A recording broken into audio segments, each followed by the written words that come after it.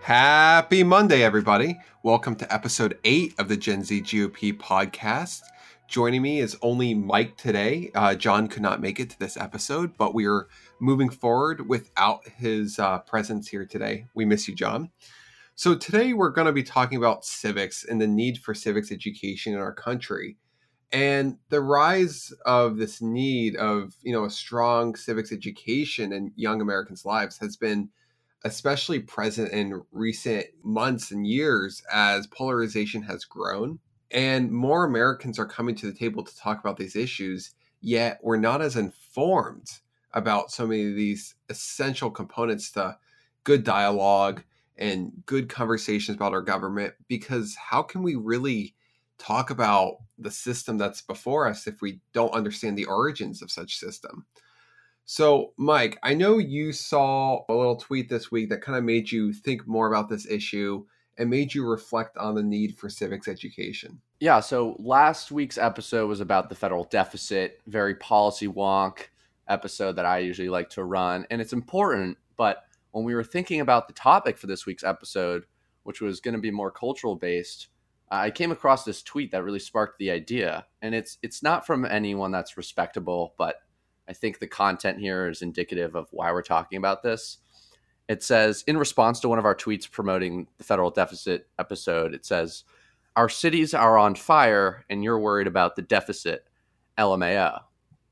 And so I stopped for a second and I thought, okay, well, yes, obviously the riots and the violence is a very big problem in this country. It's indicative of the polarization that we're going through, just a level of lack of mutual respect, whereas the deficit might be something that's a little bit more wonky and not as deeply rooted or felt right now in the here and now. But it made me wonder why someone would say that. And I think it's because, like we said on the deficit episode, it's not something that's as understandable, whereas this rioting and this violence is very much on your TV or in your streets. And you see that and it's very scary and problematic. But what's not as clear is the underlying cause for some of this. And obviously there are a lot of reasons that are driving these acts of violence, whether it be racial injustice or responses to that, or a lack of coming to the table and discussing issues in a productive way. But I think what the key problem here comes down to civics.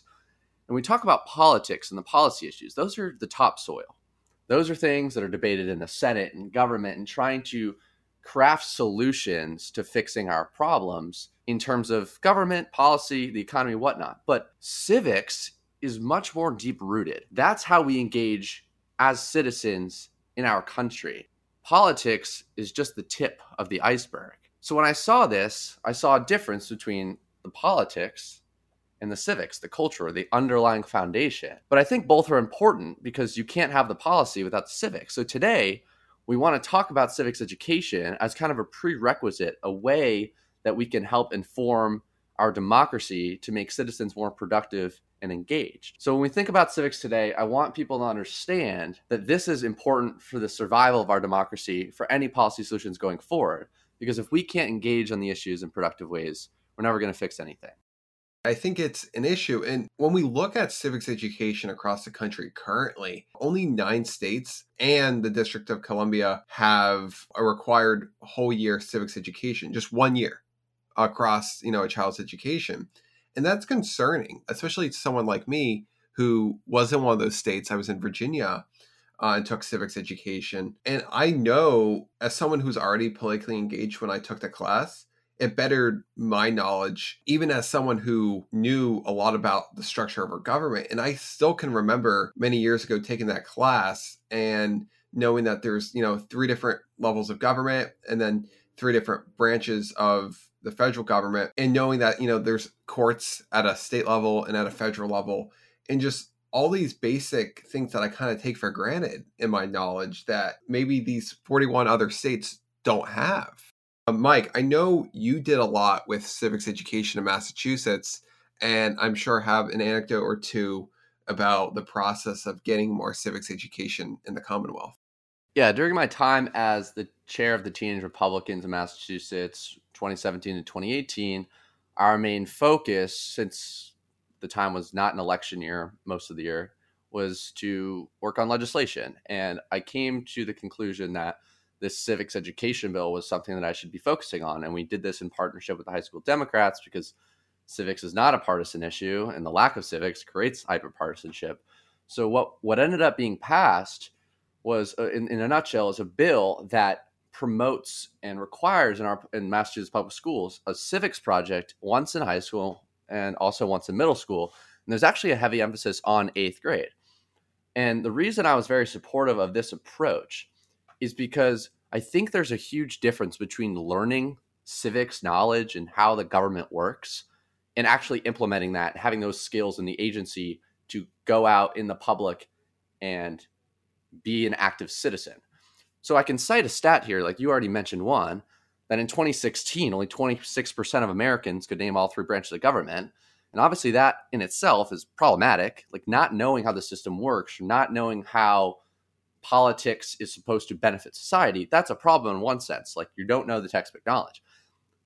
And that can be solved by having civics courses, like you mentioned, but it goes deeper than that. It doesn't really mean much to know about it. That's a step one. It matters much more about what you do with it and learning those skills experientially. So the project component was created so that students could, number one, learn about civics and then learn how to engage in a productive way. So maybe they write a letter to their state rep, a very easy thing, or they go volunteer at some political or non-political event to be an active citizen in the community. And even more so than that, having debates and conversations about the political issues of the day in nuanced and constructive ways. So this bill, which is now implemented into law and still kind of working the kinks out, is something that I'm very supportive of, and I think a lot of other states should adopt, because students can learn about stuff and it goes out the window and they just don't really care about it. But I think, and this applies to learning in more ways, a lot of times you learn a lot more, for example, when you're writing a paper on a topic than taking a test. You cram and you learn it, study, take it, you're done. But when you actually can apply that in your everyday life, you kind of get this level of appreciation for it, and you learn better ways to go about that, especially in 8th grade before kids are really getting engaged in politics, to introduce them to what the issues are and how to debate them. I think that's going to go a lot further than just how government works. Because a big problem in society today, it's not just a lack of knowledge about how government works, it's a lack of experience with engaging on these issues in productive and respectful manners. Mike, I want to reiterate a point you made, and it's this like notion that you can know some of these basic facts and you still don't really understand how the government operates or how the government was formed under kind of the founding fathers' vision. And I think that's vital. I think sometimes people get that from a history class or maybe it'd be a civics class. But understanding the intent of the founding fathers is huge. Like understanding that there's a separation of church and state because of their experiences with the Church of England. Like that's good knowledge to have because it provides some basis for why, the Constitution, Declaration of Independence, and all our founding documents were created the way they were. It's also important for us to kind of monitor that evolvement of some of these like documents and how it's perceived, in the sense of when any good civics class, you're going to examine, a couple Supreme Court rulings. You're going to examine how public opinion on an issue has changed over time, because there's no doubt that our country has made good progress, yet we still have an incredible Constitution to look back on. And I think just examining like the Constitution for a couple of days in a civics class can be vital to someone's understanding of, our political system and our government. So just having a strong civics education is not only knowing the facts, but being able to dive in and then look at today's modern issues and really dissect them and really understand why some Americans may feel a certain way and why other Americans may feel differently. And I think that could be helpful, especially as, as that one tweet pointed out, there's violence across our cities, but that doesn't happen because we have a strong civics education. If anything, it's because people are misinformed. They're more vitriol about the topics, and we're not coming to the table and actually engaging in conversation over, reform or policy, or talking about why things may not be the way they are, but it's rather we've kind of boiled up as a nation and ignored so many of these important issues. I think the crux of the issue here, like you said, and I was touching on earlier, is less about the knowledge and more about the agency and the applied skills. Because if we can actually teach, and I don't mean teach like, here's the topic, learn it, but teach by example and by experience how we should go about debating issues, whether it's in class, you're encouraging students to do this on their own time with their fellow classmates, or going out in the community and maybe going to a protest, but in a peaceful way, or going to a bill signing ceremony, or going to a community event.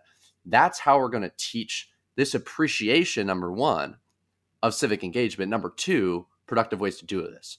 So I think we need to reframe how we think about civics education as less about this is what America stands for, these are our principles, and more about showing, demonstrating why these principles are important. Because when we lose sight of these principles, as it seems the country is doing today, look at what happens in our cities. Look at what happens on social media. And social media can be a great tool for promoting civic engagement. It can also be an awful tool for doing so. It's counterproductive because it pushes polarization to the extremes. And there's a lot of data today that shows that people only interact with people that agree with them more and more. And if we don't start emphasizing in our schools and our education system what it means to be, number one, an informed voter, but also number two, productive citizen, we're going to continue seeing these trends of polarization and bad policymaking. So I think we need to think of ways to have students realize the importance of this, realize the importance of getting involved. But like I said, and I'll keep hammering this home, it's all about how to have these conversations, not make it personal, how to see eye to eye on certain things, but not on everything, and how we can come to the table in the end, because that's a skill that is important for life. If we don't start emphasizing these things now, and this seems like a common theme at Gen Z GOP, it's a reason we want to engage Gen Z voters, it's just going to be more problematic in the future. So Ryan, do you have any thoughts on how we can start creating appreciation for discourse, and especially productive discourse, among students so that they can fully appreciate not just agreeing with people on things and going to events when everyone there agrees on a policy topic, but also the benefit of disagreement in our system? Absolutely. And I'm going to give a little plug out here to John Olds' state representative, Lenny Mira, because I think as a state representative, a Republican state representative in a very, somewhat of a very blue state of Massachusetts, he did something unthinkable. And after the Parkland shooting, as a very strong supporter of the Second Amendment, he kind of went to the table and met with many different people in the community, whether it be students, concerned parents, concerned gun owners. And he said, we have this issue before us. How do we strengthen the confidence in one another? How do we get to the bottom of this? And most of all, how do I, as like a state representative, engage in this issue that protects the rights of the Second Amendment and also protects, student safety? And they engage in this conversation and remains ongoing. And it's incredible to see just one small example in a small community of how people are able to kind of talk about an issue that's very national, but bring it closer to home. And most of all, humanize one another. I think it's easy in a lot of today's debates to be like, oh, that person's very violent because of their beliefs, or that person isn't American. Their beliefs are un-American. And that's the wrong approach.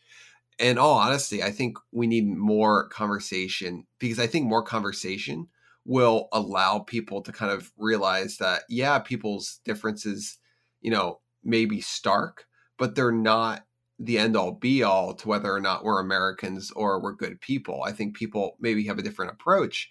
And by sitting down at the table like that state representative did, he inherently made a lot of progress with people understanding where other people are coming from.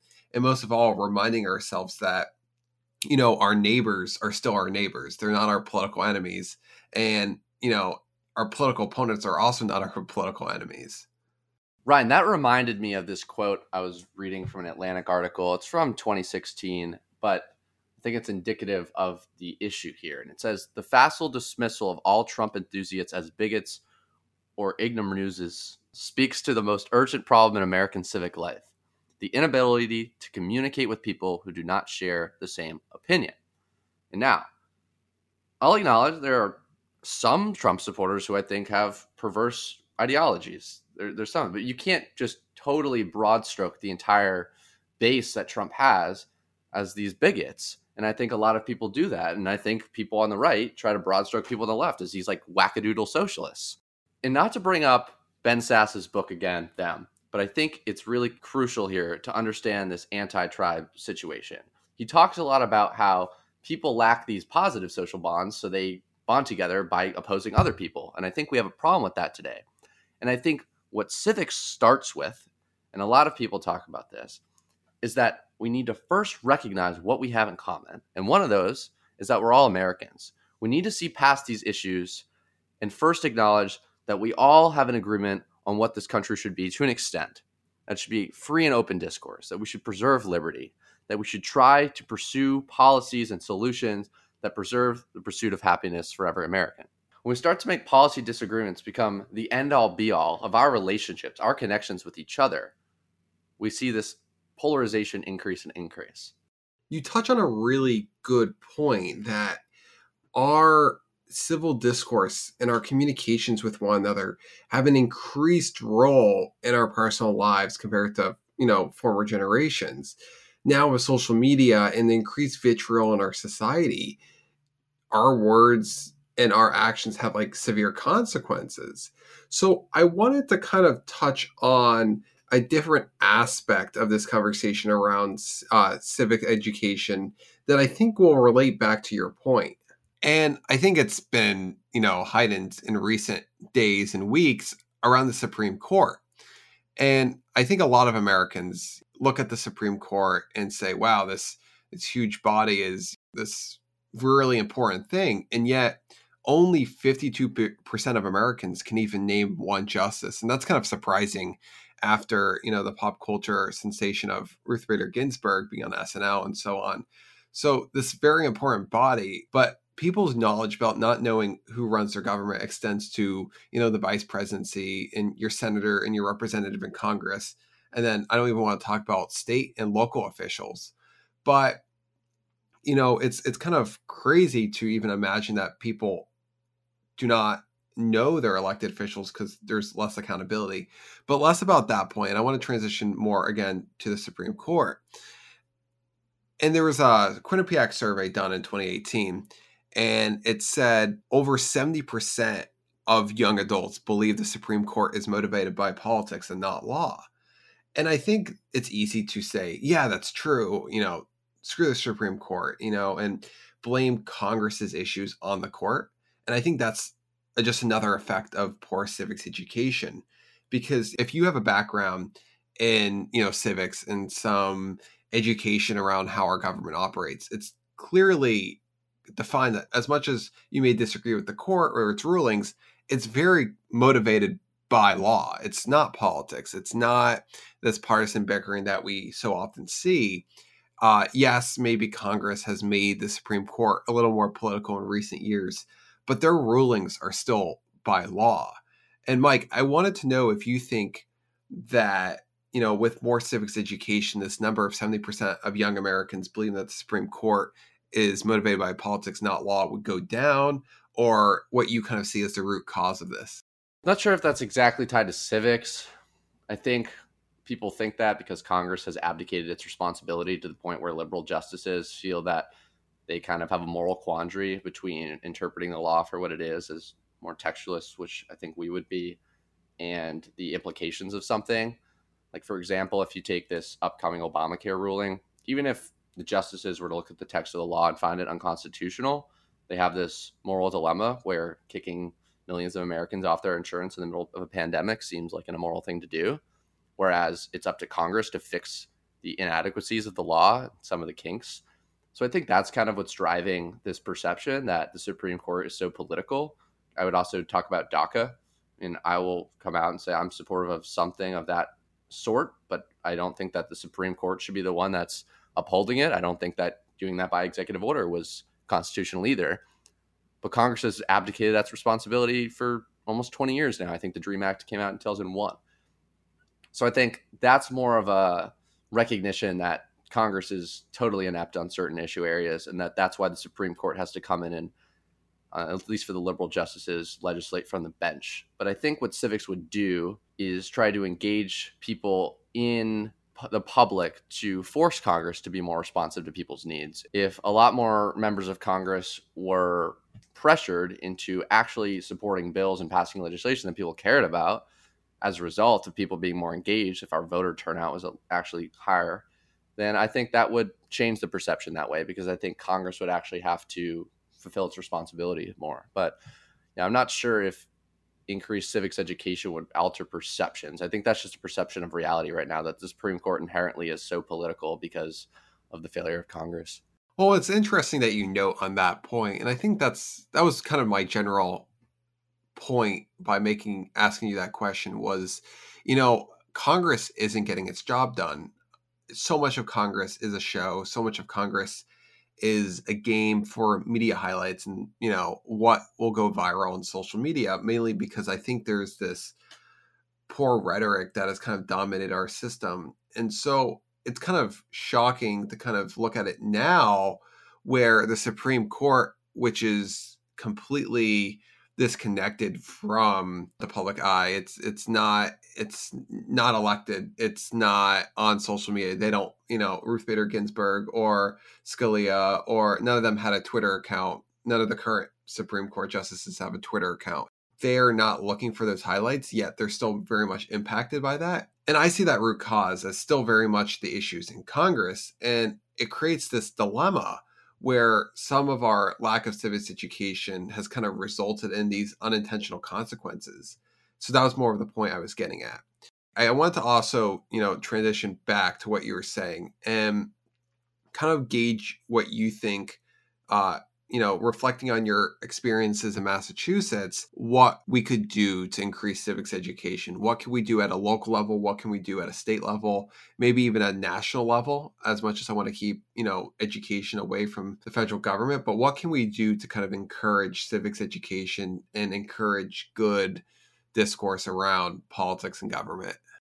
Aside from the formal avenues, what we can do is, as young people, and I think this is part of what Gen Z GOP is doing, is engaging our fellow classmates and peers in the topic of politics and trying to highlight the importance. And I think there is a lot of enthusiasm for this election in terms of youth turnout for voting or in some form of political engagement, mobilizing voters for the election. That's in one sense a good thing. I think we should be encouraging that.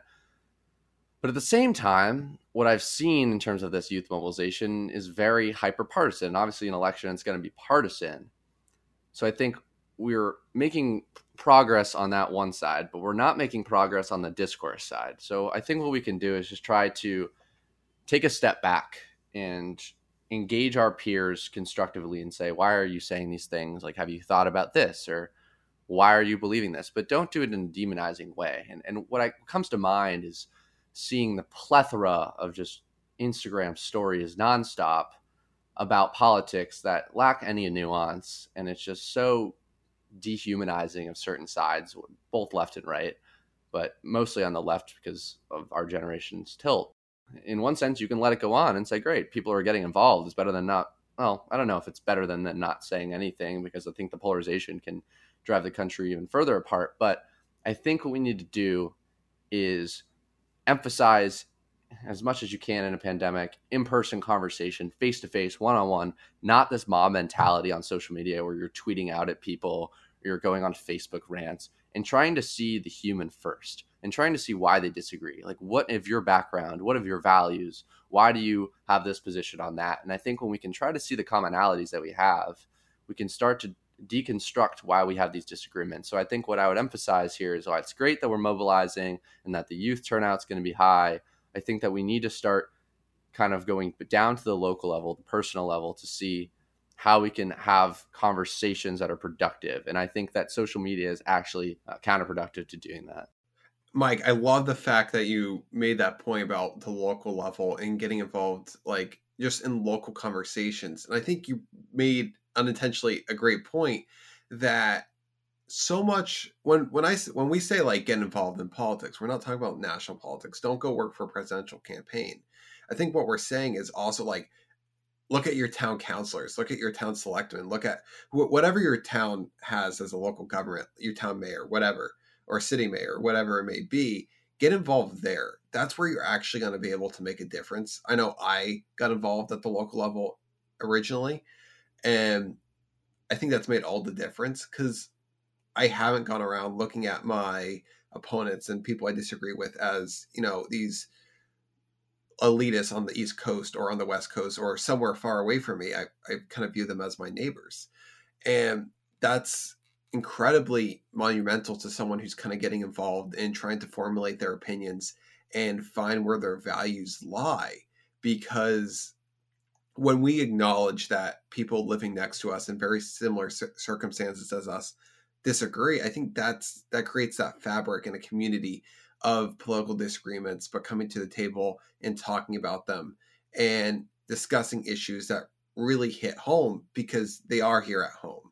So getting involved at the local level is so much more important than just being one of a couple tens of thousands of volunteers on like a presidential campaign or on a Senate campaign. Yeah, it's important. Yeah, they make your decisions, but more importantly, I think you can have more of an impact and really learn how to partake in our civil discourse and our civic fabric as a nation and as, in your state and in your community better when you engage in local politics and have those conversations more locally before, graduating and going up to a more senior level where the conversations get tougher and more polarizing. I think getting involved in local politics is really a good first step because I think, at least from my experience, when you're knocking doors, making calls, or just debating the issues for a state rep race, for example, there's always a lot more emphasis on what the actual issues are and that community engagement. And you might knock on the door of someone that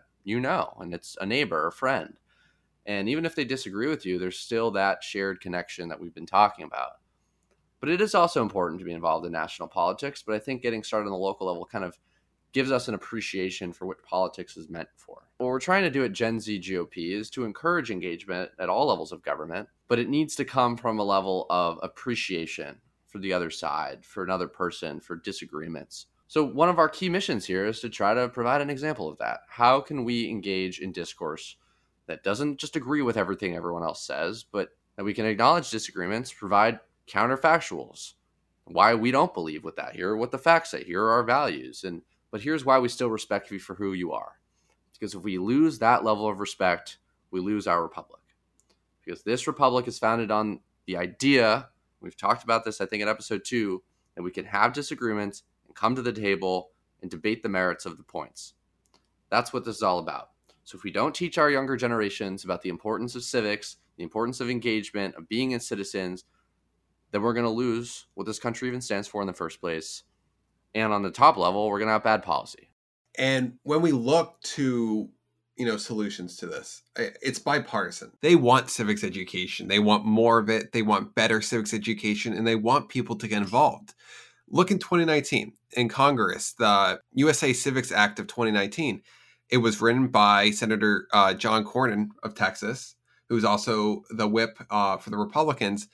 It was co-sponsored by Elizabeth Warren, who's arguably one of the more progressive senators out there. And so this issue is not constrained to left or right. If anything, it's encouraging people to kind of cross the aisle and work together on these important issues, talking about how we can better engage on these issues, and most of all, making a meaningful change in our country for the better. Essentially, by encouraging civics education, this is how we make the meaningful change that will bring our country back together.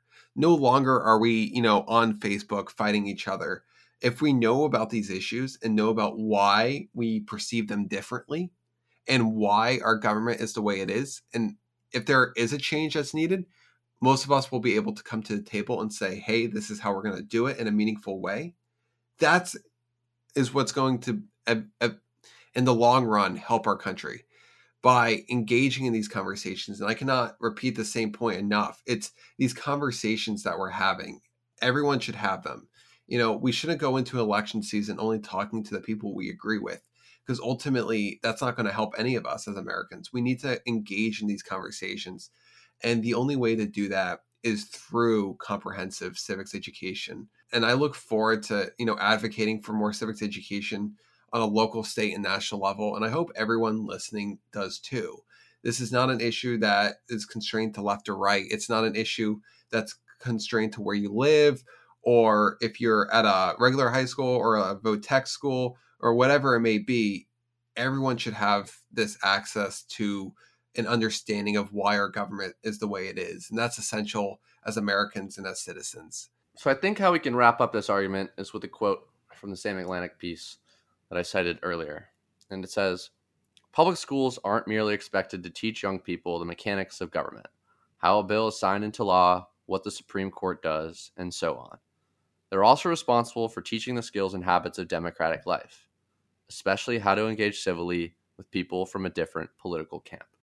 So the takeaway from this episode should be that if we are going to get anything done in this country in the future, it's not just about the politics and the debating the bills on the Senate floor. It's the conversations that go on outside of a high school classroom or at the door when you're trying to push someone to vote for another candidate. That's what really matters. That is the basis of American political life. It's not the topsoil politics. It's the sediment underneath. And that's civics. That's seeing your neighbor, your classmate, as another fellow American that equally wants to make this country a great place to live for them and their family. If we continue to lose sight of what makes us the same, then we're never going to be able to debate why we differ. Like Mike and I have talked about, this is an important issue. This isn't an issue that's important today and not going to be important tomorrow. It's going to be important next week and the year after. If we don't start making a difference on civics education, we're going to continue seeing the ramifications of an uneducated public and a misinformed public for generations to come. Right now, we have an opportunity to make a change and to make sure that people not only understand how their government is run, but why it's run that way. It's taking that next step, knowing that, there's a difference between local, state, and federal government, and knowing that that was very intentionally done by the founding fathers. So I want to thank everyone for tuning in to this week's episode. I know it's different not having John here, but we're excited for John to be back next week with a very exciting guest episode. In the meantime, make sure you share the podcast with family and friends, share it on social media. And while you're on social media, make sure to like our pages on Instagram, Facebook, Twitter. And if you're interested, make sure to sign up on our website, genzgop.org. Thanks again for tuning in. I appreciate you listening. Have a great Monday and have a great rest of your week.